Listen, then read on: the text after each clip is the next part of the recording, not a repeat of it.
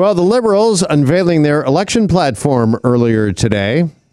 That's several weeks after both the Conservatives and the NDP, despite the fact it was the Liberals who called this election.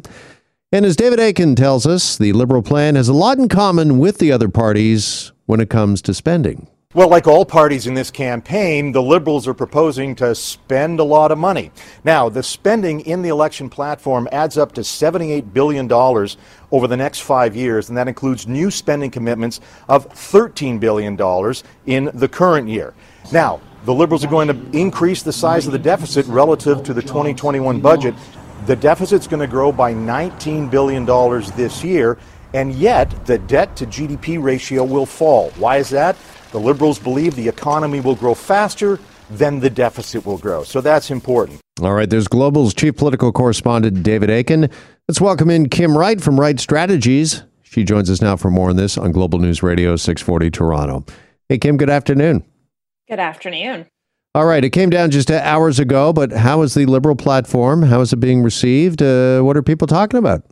Well, it's funny. One of the memes I saw was the Rose from Titanic saying it's been 84 years, as in the long promises and repeated promises that we've seen out of the Prime Minister. And frankly, to take that analogy one step further, listeners who have seen that movie will know that there's some controversy at the end of it where Rose holds on to this door, and there's clearly plenty of room for Jack to come back on it, but no, she leaves him out to freeze and to his own peril.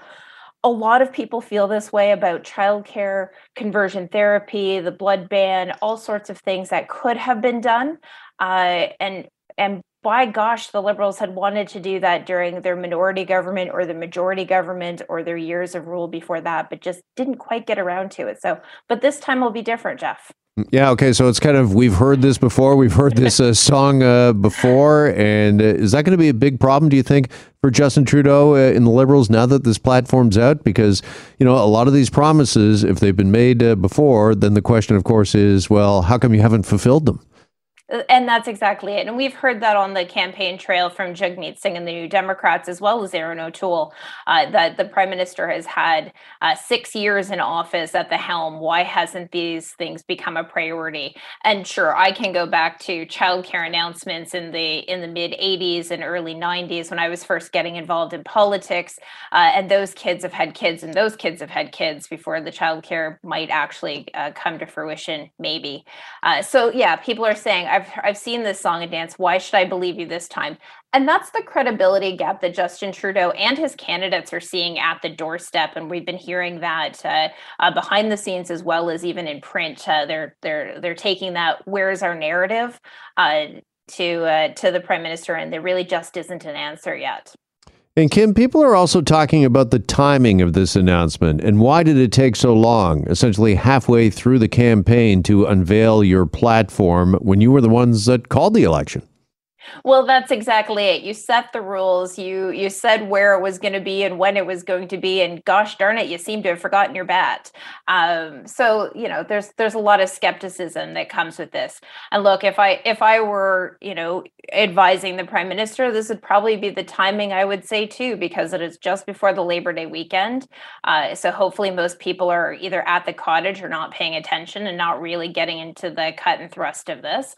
He's also got the TVA debate in Quebec tomorrow, so he needed to have something to say and something to point to. But this is one of those ones where you just go, "Where's your plan? What are you going to do? And where's your narrative?" And again, just hasn't really resonated on the campaign trail. Yeah, do you think it's going to hurt the Prime Minister, hurt Justin Trudeau and the Liberals, this delay in unveiling the platform, or is this kind of just a talking point today and maybe much ado about nothing in the long haul here? I mean, what does this delay, if anything, tell voters? Does it tell them that maybe the Liberals really weren't prepared for this election and really don't have a true vision for Canada in the future?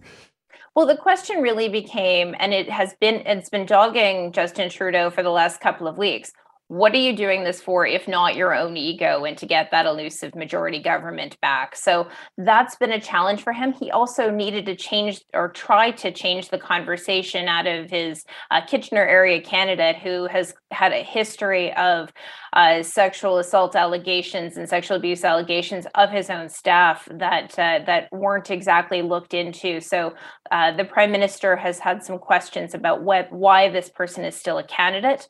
We saw earlier in the week, Aaron O'Toole tossed one of his candidates in Dartmouth, Cole Harbour, for allegations of sexual misconduct and sexual assault. And he said, no, you're done, get out, even though he now doesn't have a full slate of candidates.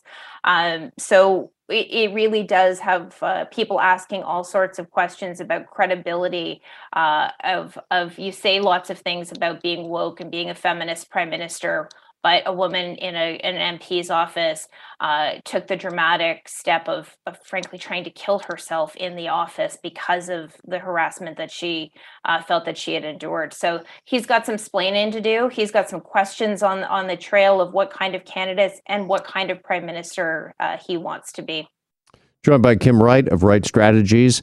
Also making some news this afternoon, Kim, when it comes to election platforms, the Conservatives, and a lot of people are starting to talk about the Conservatives platform that includes putting not a tax, they don't use that word, but a price on carbon.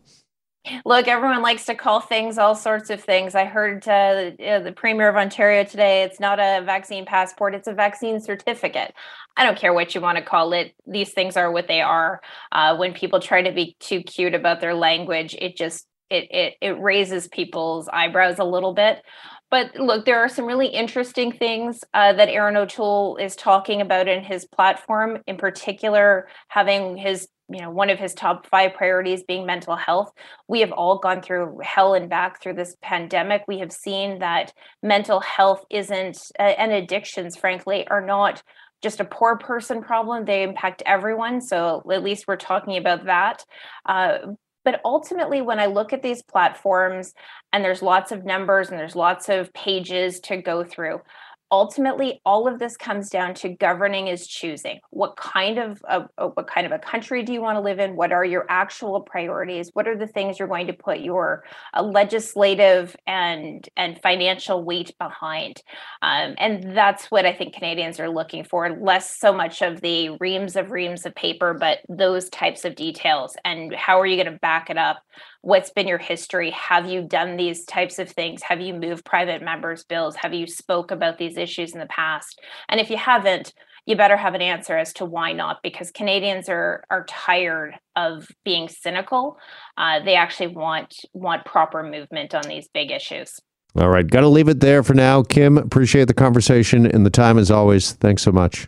Thank you. Have a great day. You too. Kim Wright with Wright Strategies on both the Liberal platform released today and the Conservative platform that includes a price on carbon.